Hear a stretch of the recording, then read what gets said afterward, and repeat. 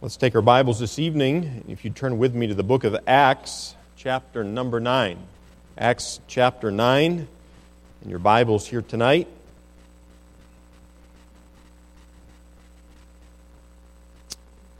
I love springtime. It's a little wet and kind of sloppy out there. Ground's a little soft, a little muddy. If you let your kids go out and play, right, what happens? They come back with their backside is speckled with mud from running around. And so there's some downsides to spring, I guess. But overall, I love springtime. It's a time of new beginning, right? The leaves are coming out, and you can smell spring, and the ground is soft again, and things are growing and blossoming, and it's beautiful. Birds are chirping. I've got a couple birds that have lost their way. One bird sings beautifully. I don't know what it is. I don't think he'll live long. But he thinks morning is about 4:30 a.m. It's not an amen. Amen means may it be so. I need to send him to your house, your place. That bird is at the wrong address. I'll tell him. Ugh. Yeah, it's not 4:30 a.m. But anyhow, he's out there at 4:30 a.m. He's quite a beautiful singer. I've never seen him. But he's quite... And then I got a woodpecker that's lost his way. And the woodpecker thinks pecking on my fascia and soffit, which is made out of aluminum. But he seems to enjoy aluminum. But boy, is it loud, isn't it? Cindy, you came in one morning and said, "What is that attacking our house?" And it was just a woodpecker. But I like springtime. The birds haven't figured it out yet. They're a little twitter-pated.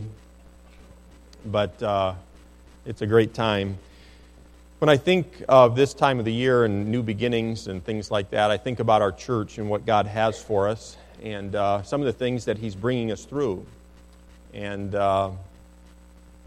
what He has for us this year. And not just this year, but what He desires for us, what He desires to accomplish in us in a church, as a church. And in Acts chapter 9, the book of Acts has a lot to do with churches and what God was doing in churches.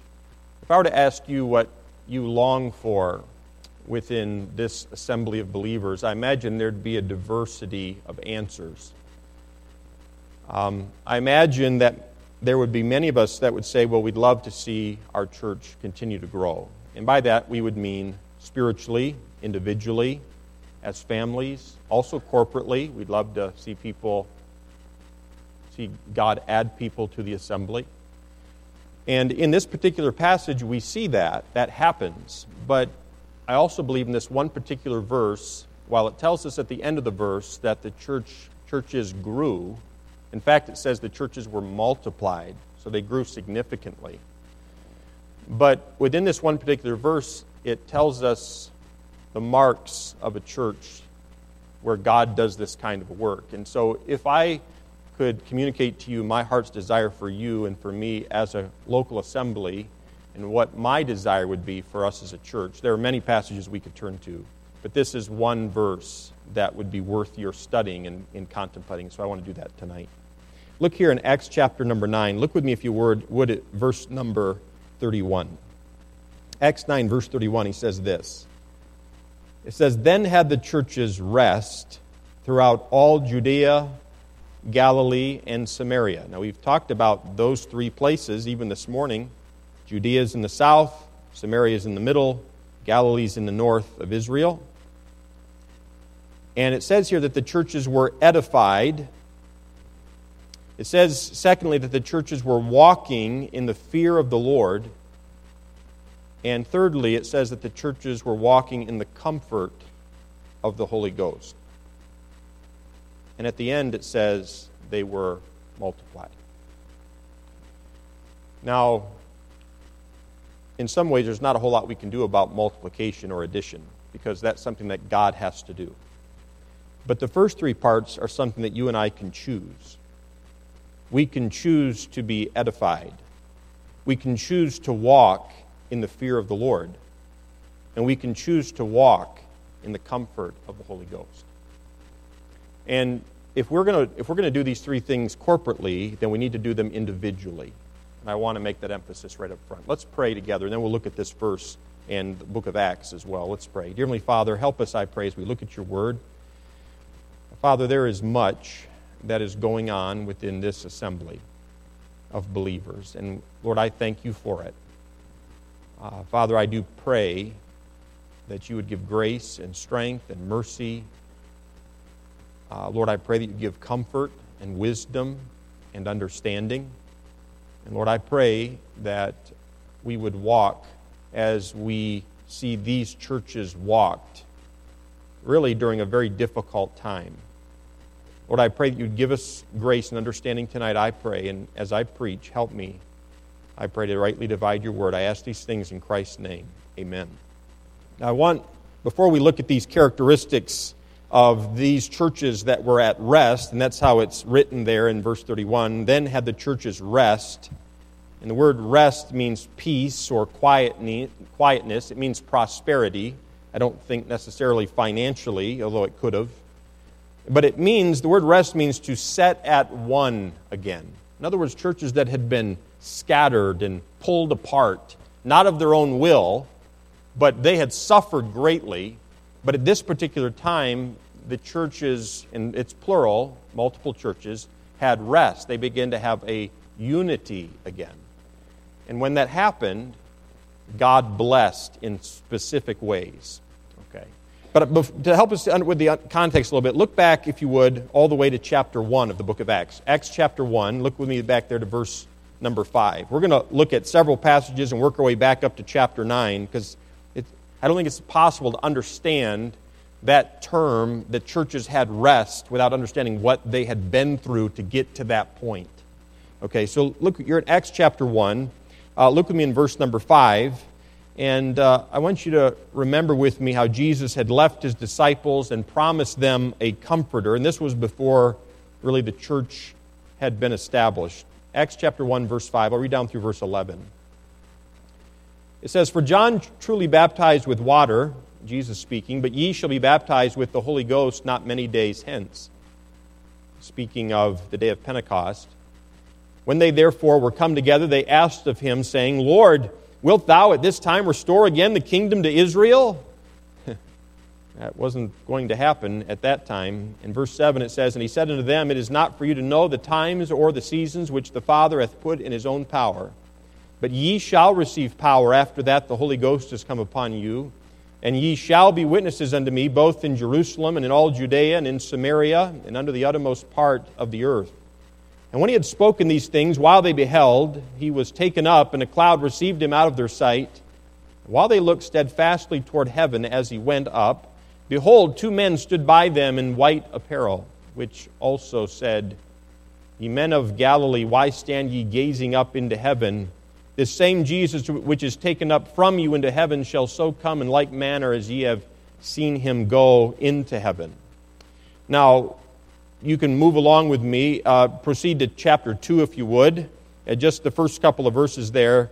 But then we read, so Jesus, he leaves his disciples, and that would have been dramatic, right? Traumatic. He leaves his disciples. He promises them the Holy Spirit, the Comforter. And then in chapter 2 we read about the church being birthed. Look at chapter 2 in verses 1 and 2. It says, "And when the day of Pentecost was fully come, they were all with one accord in one place. And suddenly there came a sound from heaven as of a rushing mighty wind, and it filled all the house where they were sitting." Now, I won't take time to read through this entire passage. Skip down to verses 7 and 8. I'd encourage you to go back and read. The book of Acts is a very exciting book, for sure. Verse 7 says, "And they were all amazed and marveled, saying one to another, Behold, are not all these which speak Galileans?" And they're speaking of the apostles, the people who were hearing them speak. Said, "Aren't these men Galileans?" And that wasn't they weren't applauding them or complimenting them. That was kind of aren't these guys from the backwoods? That's what they were saying. Galileans, strong dialect there. In verse 8 it says, "And how hear we every man in our own tongue, wherein we were born?" So the Galileans, the apostles are preaching and they're teaching, and everybody there is hearing the message in their own language. He goes on to say in verse 9, Parthians and Medes and Elamites and the dwellers in Mesopotamia and Judea and Cappadocia and Pontus and Asia, Phrygia and Pamphylia and Egypt, and in the parts of Libya about Cyrene, and strangers of Rome, Jews and proselytes, Cretes and Arabians, we do hear them speak. The Galileans, we hear them speak in our tongues the wonderful works of God. And this, is, of course, is the day of Pentecost. But God was doing a mighty work. He was birthing His church. Look over, you're still in chapter 2, look over to verses 41 and 42. 41 and 42. It says, Then they that gladly received His word, of course Peter was preaching here, those that gladly received His word were baptized, and the same day there were added unto them about 3,000 souls. And they continued steadfastly in the apostles' doctrine and fellowship and in breaking of bread and in prayers. And so we see the church is birthed in chapter 2. Now look over, if you would, to chapter 4. So after chapter 2, things are amazing, wouldn't you say? 3,000 people are saved and baptized, and they're growing in the Word of God, and they're meeting together, and the church is growing, and we would all say, amen, that's wonderful. But look what happens beginning in chapter 4. Chapter 4, verses 1 through the following verses. I'll read there, verse 1. It says, And as they spake unto the people, the priests and the captain of the temple and the Sadducees came upon them, being grieved that they taught the people and preached through Jesus the resurrection from the dead. And they laid hands on them and put them in hold unto the next day, for it was now eventide. Howbeit many of them which heard the word believed, and the number of the men was about 5,000. So now persecution is coming upon the church, but people are still believing and they're still being saved. Look down to verse 17. You're still in chapter 4, verse number 17. It says, But that it spread no further among the people, they're speaking now, these who hate the word of God, but that it spread no further among the people, let us straitly threaten them that they speak henceforth to no man in His name. And they called them and commanded them not to speak at all, nor teach in the name of Jesus. Now they're threatening, okay. The religious leaders of that day begin to persecute, and they begin to threaten the apostles. Look over to chapter 7. Chapter 7, in verse 54. Chapter 7 in the book of Acts, verse number 54. In chapter 7, we now see the church and the followers of Christ, disciples. You remember that term. We talked about that quite a bit for 2 Sundays. Disciples means a learner, someone who's taught Christ, the Word of God. The learners, the disciples of Christ, begin to be murdered, okay, in chapter 7, verse 54. Look there, chapter 7, verse 54, it says this, When they heard these things, they were cut to the heart, and they gnashed on him with their teeth. But he, being full of the Holy Ghost, looked up steadfastly into heaven and saw the glory of God and Jesus standing on the right hand of God, and said, Behold, I see the heavens open and the Son of Man standing on the right hand of God. Then they cried out with a loud voice and stopped their ears and ran upon him with one accord and cast him out of the city, this deacon, this godly man, and stoned him. That's never happened here at Trinity. No deacons have been stoned. They stoned him, and the witnesses laid down their clothes at a young man's feet whose name was Saul, and they stoned Stephen, who was a deacon, as he called upon God. And so in Acts chapter 7, we see that there's persecution, and it begins to intensify.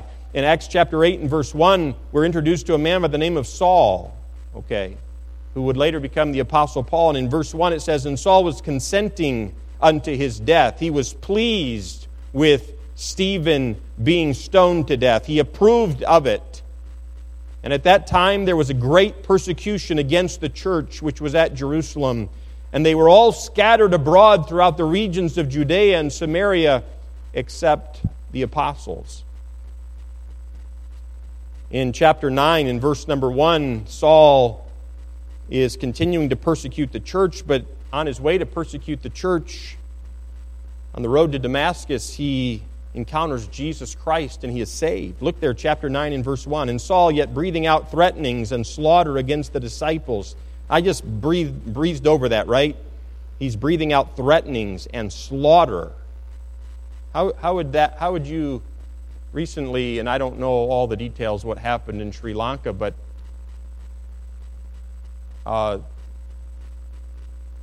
Islamists attacked and bombed and killed many. In one particular area, they actually attacked a church where there was a children's ministry taking place, intentionally seeking to destroy them.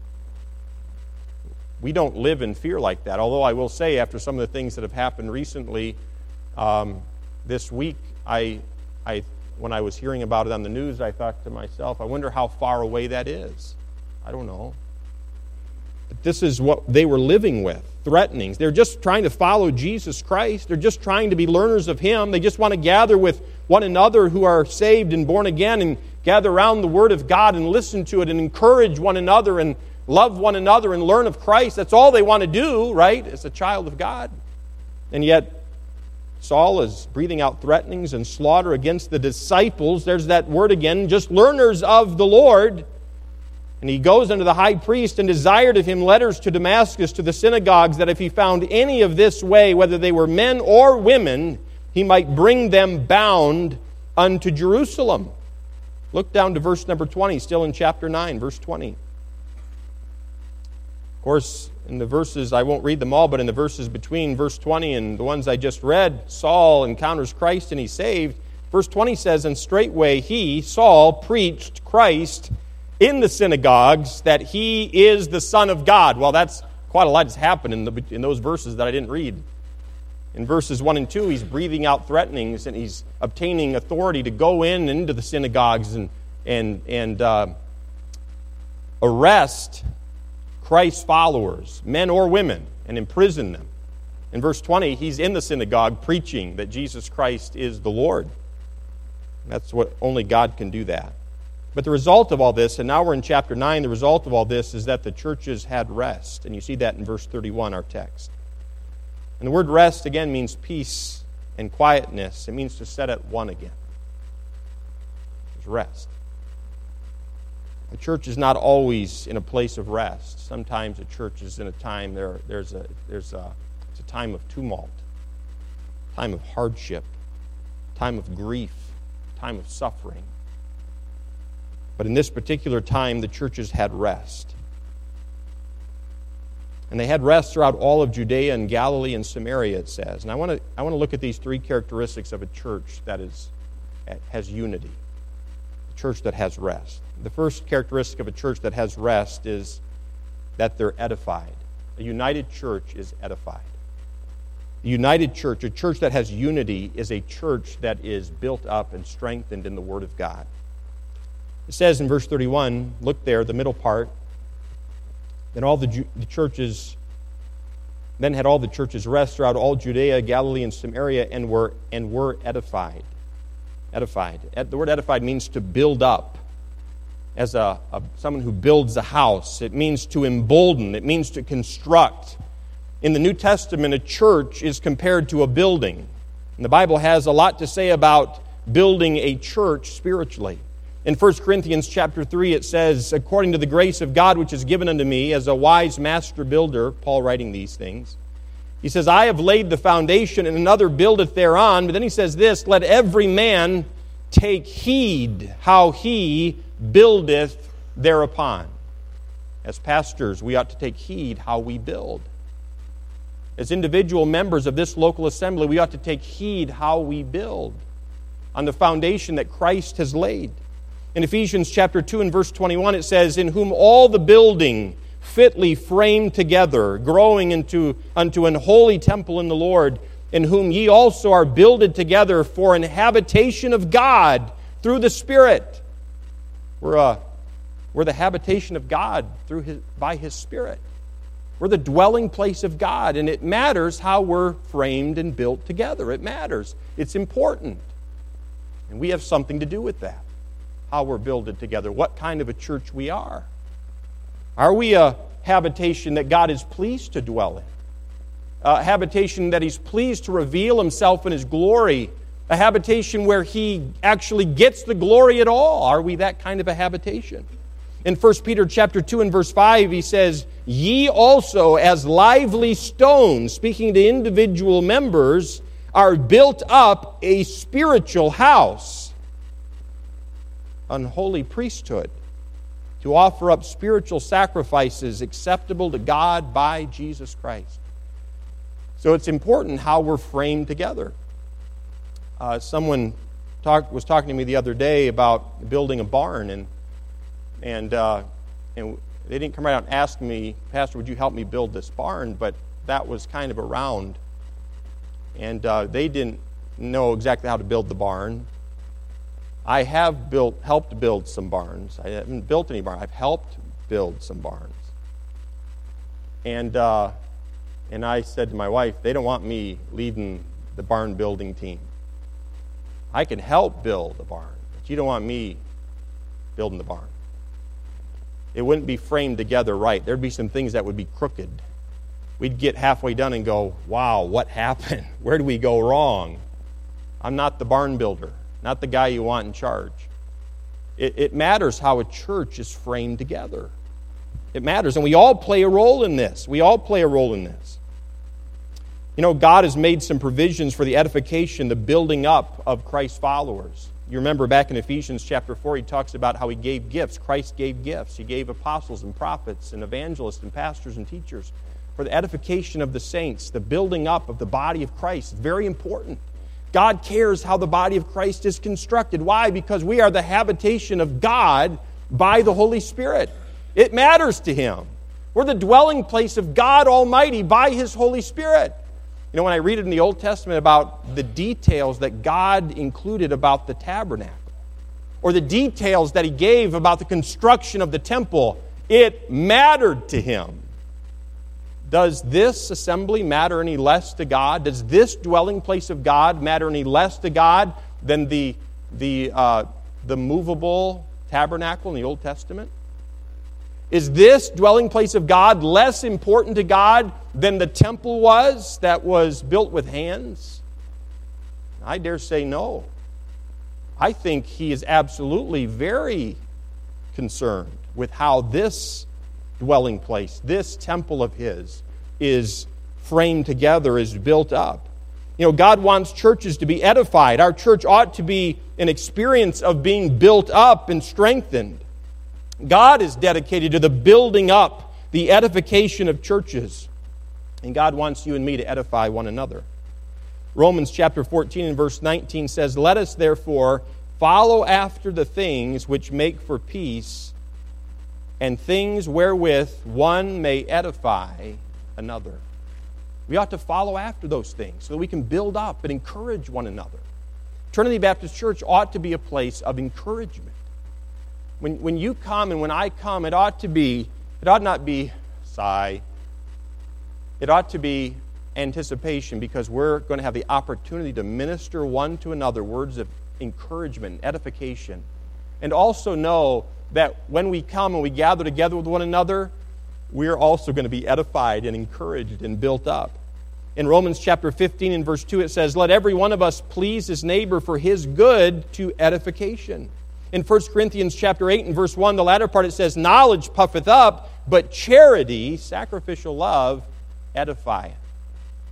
Sacrificial love, putting the needs of others within our membership, other believers who are walking this path that we call life, going through the ups and downs of life, people who used to be unsaved but who are now saved, who are a part of the body of Christ, who are going through life by faith, intending to reach heaven's shore someday.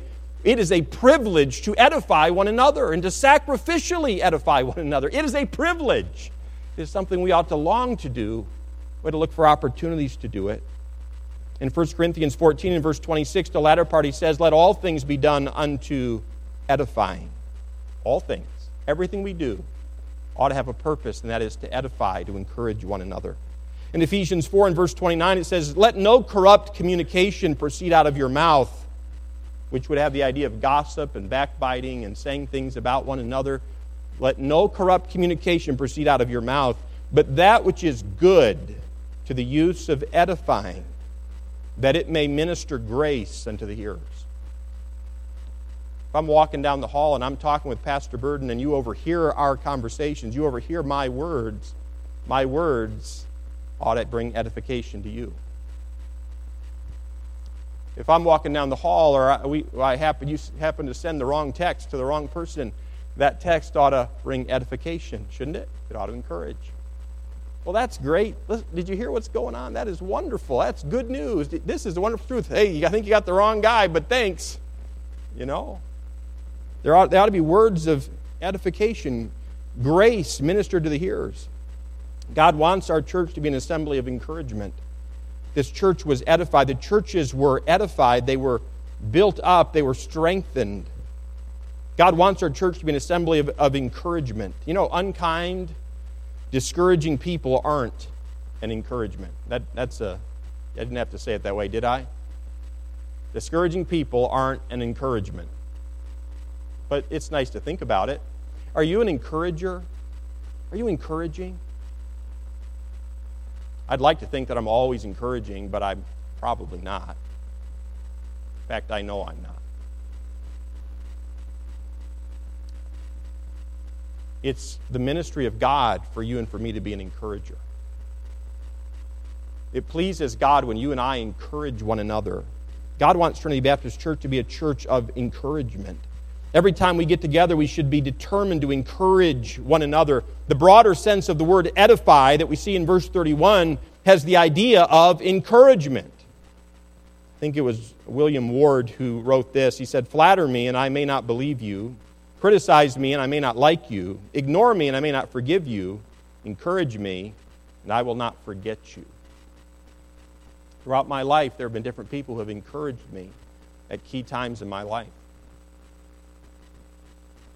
There are many of you in this room who have encouraged me at times in my life. A note, a text, a smile, a word of encouragement. I don't think we realize how important encouraging words are. But I want you to think about it right now. I want you to think back over your life and at times in your life, maybe low times in your life or hard times in your life or times in your life where you were having a hard time seeing the goodness of the Lord in the land of the living, and God brought along a fellow believer to encourage your heart. Can I encourage you? Can I challenge you to be an encourager? Be an encouragement to one another. I've recently been convicted about not just being an encourager to our church family, but to my own family. To my wife, to my children. Ian's 12 now, William's 6. He'll be 7 in August. Does a 7-year-old need encouragement? We don't often think of that, do we? We don't often think that a child needs encouragement. They do. They do. You see, these churches were edified. They were encouraged. I would actually go so far as to say it's my hope and it is my dream that Trinity Baptist Church would be characterized as a church that encourages one another. That the older who have lived longer and seen more, and it's not new to you, you've been there, you've lived it already. And some of us who are younger are wringing our hands and frantically wondering what's going to happen next, and you smile. And someone tonight mentioned to me in conversation at a time in their lives where he and his wife had nothing. They had nothing. They didn't have hardly anything at all to live on, but they survived. But you know what? And they did well. But listen, you've already been there. You can encourage those of us who are younger. Hey, it's going to be all right. We've been there. It's going to be all right. Keep trusting in the Lord. Keep following His Word. He's not going to let you down. You can encourage the younger generations. And younger generation, you and I can encourage, still including myself in the younger generation, we can encourage the older generations.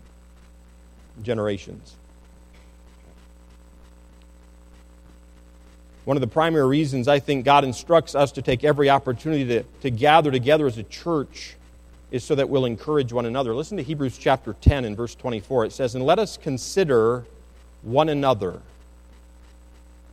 Think about that just for a moment before I go on. Let us consider, I ought to think about one another. My fellow church members, I ought to consider them, to provoke unto love and to good works. And how do we provoke one another to love and good works? Jesus Christ is our supreme example in this, and we're told we love Him. Why? Because He first loved us. How do I provoke my children to love and to good works? By loving them sacrificially. That's how. How do I provoke my fellow church members to love and good works? By loving them sacrificially, by putting them before myself. How can we as husbands provoke our wives to love and to good works? By loving them sacrificially. Wives to husbands. This is not new. And he says, I want you to consider one another to provoke unto love and to good works. And then he says this is so practical, not forsaking the assembling of ourselves together, as the manner of some is. So he says, don't miss gathering with the church. Don't miss it. That's what he says. In the context of, consider one another. Think about one another. Provoke one another to love and to good works. And how does he say that? He says, don't forsake gathering with the believers. As the manner of some is, like some do. He says, but exhorting one another, encourage one another, and so much the more as you see the day approaching. We should gather together as often as we can with our purpose being to encourage one another. You can come and gather with God's people and you say, I don't know what pastor's going to preach tonight, or I don't know what pastor's going to preach next Sunday morning or on Wednesday night. I don't know exactly what's going to happen, what he's going to preach, or how that's going to go. But you know what? I love the body of Christ. And you know what? You've been in my mind. I've been thinking about you. I've been praying for you. I think about you in your line of work. I've been praying that God will give you a victory over temptation. I've been praying that God will give you wisdom and understanding in your area of employment and expertise. It's so good to see you. How's your week going? I've been praying for you. I'm considering you. I'm considerate of you. These churches had endured tremendous persecution, and I read you some passages of Scripture so you'd understand that and see that. But they had endured tremendous persecution and tremendous hardship and tremendous discouragement and rejection. They knew what it was to suffer, and they knew what it was to be oppressed, and now they had rest. And what did they do? They encouraged one another. That's what they did. There will be days, I suppose, and for some of us there are days of hardship right now, but there are going to be days of hardship in the future. Whether you're going through a hardship or not, you can be an encourager within the body of Christ. And I challenge you to do that. I plead with you as your pastor to do that. Look at one another as the ministry. Look at one another and treasure one another as part of the body of Christ. And we've talked about this in recent weeks, and Jesus said, what you do to the least of these, my brethren, you do to me. When you serve one another, you're serving the Lord Jesus Christ. When you love one another, you're loving Him. So do that. I think they understood the value of encouragement. George Truett was a tremendously effective pastor for decades in Texas. His heart was broken when he accidentally killed his best friend while they were on a hunting trip. His daughter said that she never heard him laugh after that day. Truett had a radio program, and each day when it came to a close, he would say this, quote, be good to everybody because everybody is having a tough time.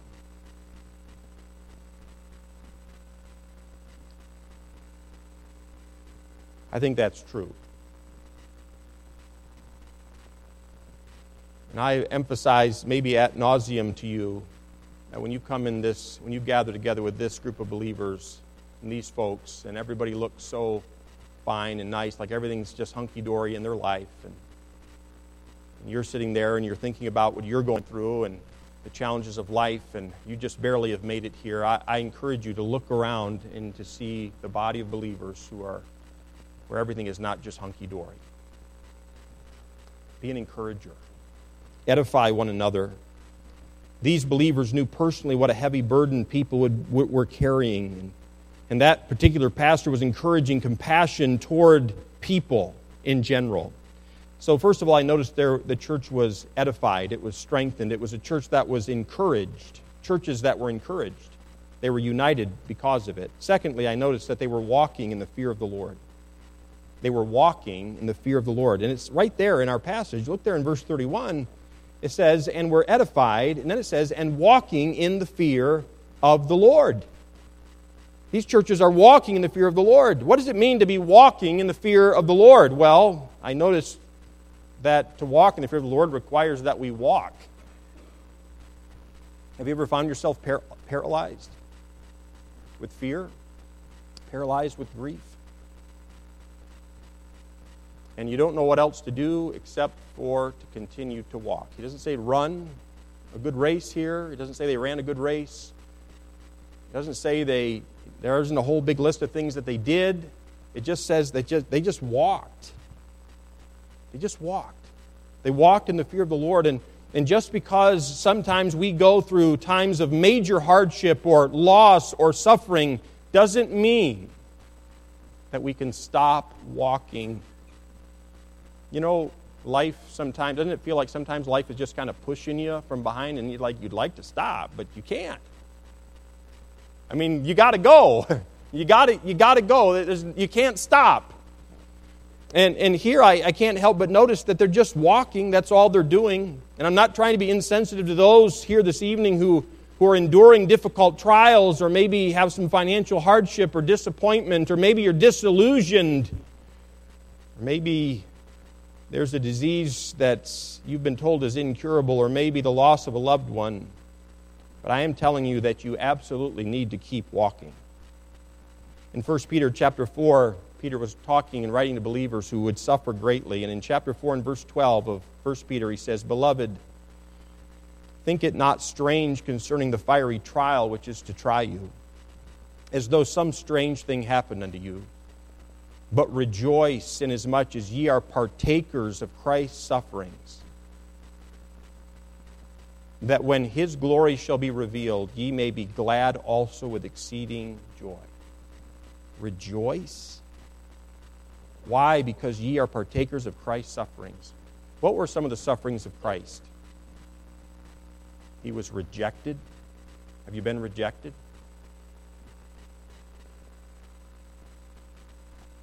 Yeah, we emphasize the physical. He took upon Himself the sin of the whole world, our sin. But you know, as we go through this life, the hardships of life, the basic trials of life, we ought to count it all joy. We really ought to, and we must trust in the Lord. And the bottom line is these believers just kept walking. And notice this is most important, that what they walked in. Because the bottom line is we're all going to keep walking to a degree. We're all going to keep putting steps one in front of the other. But notice what they walked in. It says there that they were walking in the fear of the Lord. Now the Bible says a lot about fearing God. These believers were walking in it. And what is the fear of God? Well, the word fear here is phobos. It means to be put in fear. So we understand what he's talking about here. To be exceedingly afraid. It means terror, alarm, fright. Now there are 63 verses in the Bible where God tells His people to fear not. Matthew 10 and verse 28 says, "And fear not them which kill the body, but are not able to kill the soul, but rather fear Him which is able to destroy both soul and body in hell." Do you ever fear people? You ever find yourself in a situation where you're fearing how people will respond to what you do or what you say? Are you the kind of person, and not everybody is, but are you the kind of person that's crippled by fear of man? The Bible says the fear of man bringeth a snare. Some of us in this room are that kind of a person, that we're terrified. We get paralyzed because of fearing people. But it says here, these churches walked in the fear of God. And every one of us, if we want to be a church like these churches were, we need to encourage one another. But we also need to walk in the fear of God. You know what? The fear of God will keep us from a lot of harm and a lot of heartache and a lot of grief.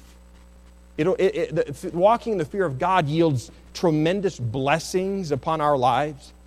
In Philippians 2 and verse 12 it says, "Wherefore, my beloved, as ye have always obeyed, not as in my presence only, but now much more in my absence," he says, "work out your own salvation with fear and trembling." Every one of us, as members of Trinity Baptist Church, ought to have a holy fear and reverence and awe for God. We ought to be concerned about offending him. Now, this is very important. It says here they walked in the fear of God. And it led to the church growing by multiplication. This idea that they walked in the fear of God tells me that there was purity within the church. They were more concerned about what God knew to be true than they were about what people thought or what they felt. It was impacting, their fear of God was impacting the decisions of their lives. How did these churches benefit from walking in the fear of the Lord? Well, Proverbs teaches us that the fear of the Lord is the beginning of knowledge. Again, in Proverbs in chapter 8, it says, the fear of the Lord will cause us to hate evil. In chapter 10 of Proverbs, it says, the fear of the Lord will prolong life. In chapter 14 of Proverbs, it says that the fear of the Lord provides strong confidence. Some of us here lack that. We're looking at the waves of our situation, and we're not fearing God. Fear God. It provides strong confidence. It's a fountain of life. In Proverbs 16, it tells us that the fear of the Lord prompts us to depart from evil. Recently, in a conversation with an individual, they were talking to me about some of the things that they were dealing with and some of the temptations that they were being overwhelmed with in their life, in their particular life. But you know what they talked about? They said, and here's what came out. They said, but it's the fear of God. I'm concerned. He knows this. I am afraid to go into that. I'm afraid to do it. I'm afraid to enter into it. And I was rejoicing. I was so thankful. It was the fear of God. It's not that the person who fears God is never tempted. It's not that a person who fears God never questions or doubts or stumbles, but someone who fears God, while they may be tempted, there's going to come a point where the fear of God is going to overwhelm them. And they're going to say, you know what, I'm not going to do that. I'm not going there. In Proverbs 19, the Bible tells us that the fear of the Lord leads us to a satisfying life and spares us from much evil. Well, I want to teach my children to fear God. In Proverbs 22 and verse 4, it says, the fear of the Lord is the way to riches and honor and life. You know, dysfunctional homes, and they do exist. Dysfunctional homes are homes where children have little or no respect for their parents. They don't fear their parents at all. Well, dysfunctional churches are churches that don't walk in the fear of the Lord. These churches feared God, and they walked in the fear of God. I love how that's written, because sometimes we think of the fearing God as some sort of an ethereal thing. It's kind of, is that a feeling or what is it? Well, here, I love it. It's just one step at a time. Just fear God one step at a time. One decision at a time. I'm going to make this decision. Lord, is this a decision that would please you? Lord, this is how I'm going to address the situation in my family. Is this how you would want me to? There's a fear of God. One step at a time. And the churches had rest. So how about you? Do you fear the Lord? There's one last truth, and it's a wonderful one. Look at verse 31, the middle part. It says the churches were walking in the comfort of the Holy Ghost. Do you like comfort? Do you have a chair at home, and it's the most comfortable chair in the room? This afternoon, I was reviewing for tonight, and I had kind of positioned myself on a couch in our home that is the most comfortable one, and I think it's the most comfortable spot in the house. And I kind of got in my position, and then Tori came over, and apparently she likes that couch too. And so she kind of crawled into that couch with me, and I was trying to figure out if this was more comfortable or less comfortable as we were both on that couch together. But it's nice to be comforted. It's nice to be able to come home from a long day and your spouse, your wife, comfort you. Isn't it? It's a wonderful thing. We ought to comfort one another, but here it says that they were walking in the comfort of the Holy Ghost. The word comfort means solace. It means consolation. It means to exhort, and even to entreat sometimes. To entreat. Not to badger, but to entreat. And we are to be filled with the Spirit. The Bible tells us that we are the temple of the Holy Spirit. The Bible tells us that the Spirit of God lives inside of every single one of us, and that from within, He teaches us and directs us, and He convicts us of sin. He encourages us. He strengthens us. He gives us hope. In Galatians 5, Paul wrote, he said, "This I say then, walk in the Spirit, and ye shall not fulfill the lust of the flesh." It seems awfully simple. You say, I'm being overwhelmed with the lust of my flesh, the fears of my flesh, the addictions, the cravings of my flesh. Walk in the Spirit, and ye shall not fulfill the lusts of your flesh. And Galatians goes on to say that the Holy Spirit produces fruit in the lives of those who walk in Him. It says the fruit of the Spirit is love, joy, peace, long-suffering, gentleness, goodness, faith, meekness, temperance. Against such there is no law. And so I ask you here this evening, are you walking in the comfort of the Holy Spirit? Just one step at a time. Just one truth at a time. That's all I'm asking. One situation at a time. Walk in the comfort of the Holy Spirit. He is the comforter. He never leaves you. He never forsakes you.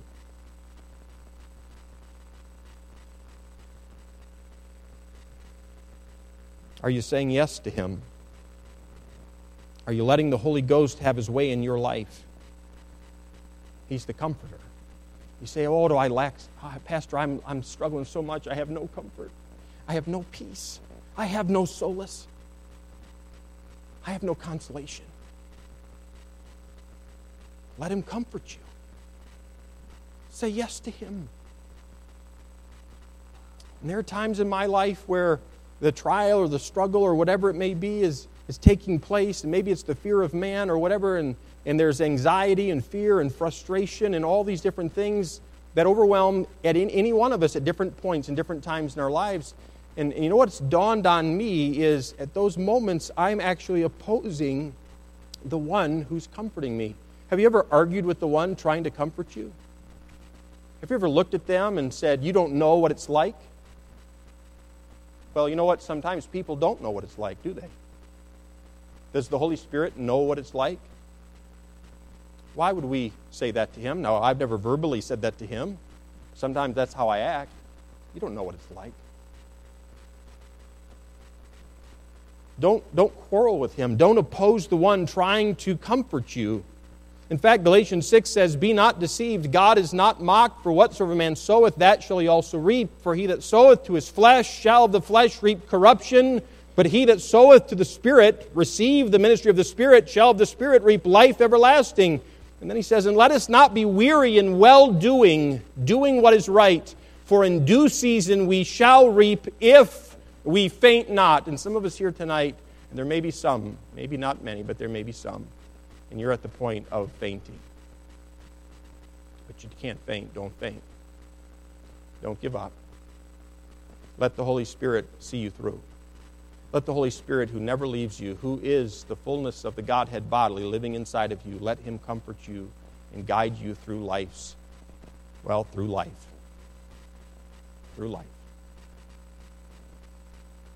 And by the way, the Holy Ghost is no comfort to the child of God that resists Him.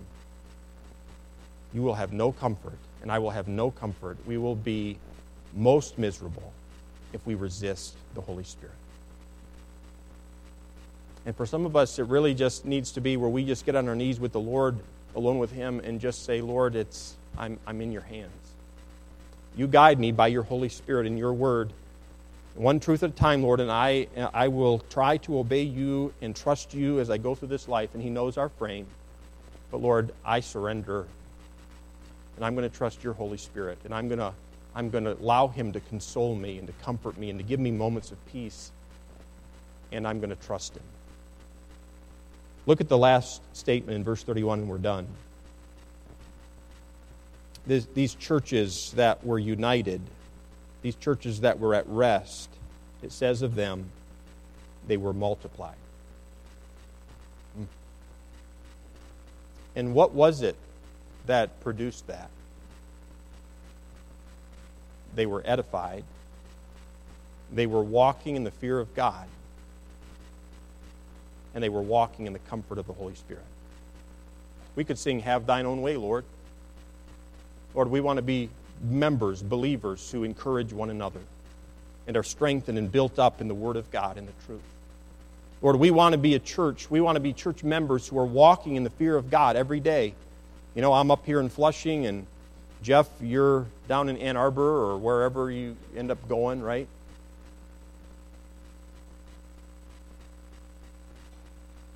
Angela, wherever you're working and laboring, you're walking in the fear of God.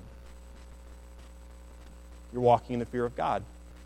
And you know, as pastors, we ought to be able to think of you throughout the week and pray for you as God brings us to our hearts and our minds. And we ought to pray, Lord, help them to walk in the fear of God today.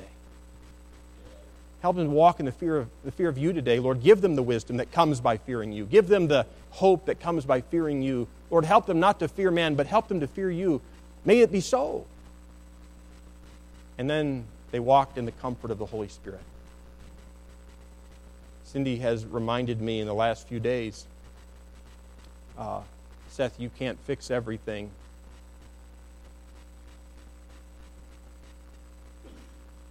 You know, some people can just hear things and it just, thanks for telling me, and then, short memory, I'm done, moving on. What's for dinner? I'm not like that. And I need to do a better job in some ways. And I don't know that I care more than somebody who can shut it down and move on to the next thing. I think some of us are just wired differently. But you know what? I can't be everything to you. And you don't want me to. I'd be a sore imposter. I'd be a poor imposter for God. You need the Holy Spirit. You need Him. I need Him. And we need to allow Him to minister to us and comfort us. Let's pray. Dear Heavenly Father, thank you so much for your love for us. Thank you for your word. Lord, thank you for these churches that this could be written of. Lord, they endured much hardship. And yet, Father, as you brought them through the trials, I think you set before us a pattern that we should seek to follow. And so, Lord, I pray this for Trinity Baptist Church. I pray that we'd be a church of encouragers. Lord, I pray that we'd be a church of people who walk in the fear of you. And Lord, that we'd be a group of people who walk in the comfort of the Holy Spirit. Lord, I'm asking for this. Lord, I think you've set before us a pattern, so help us not soon forget it. May we pray for it. May we seek to do it. But Lord, I'm asking you to accomplish it in our hearts, in our lives, in this, your church. I pray these things in Jesus' name. Amen.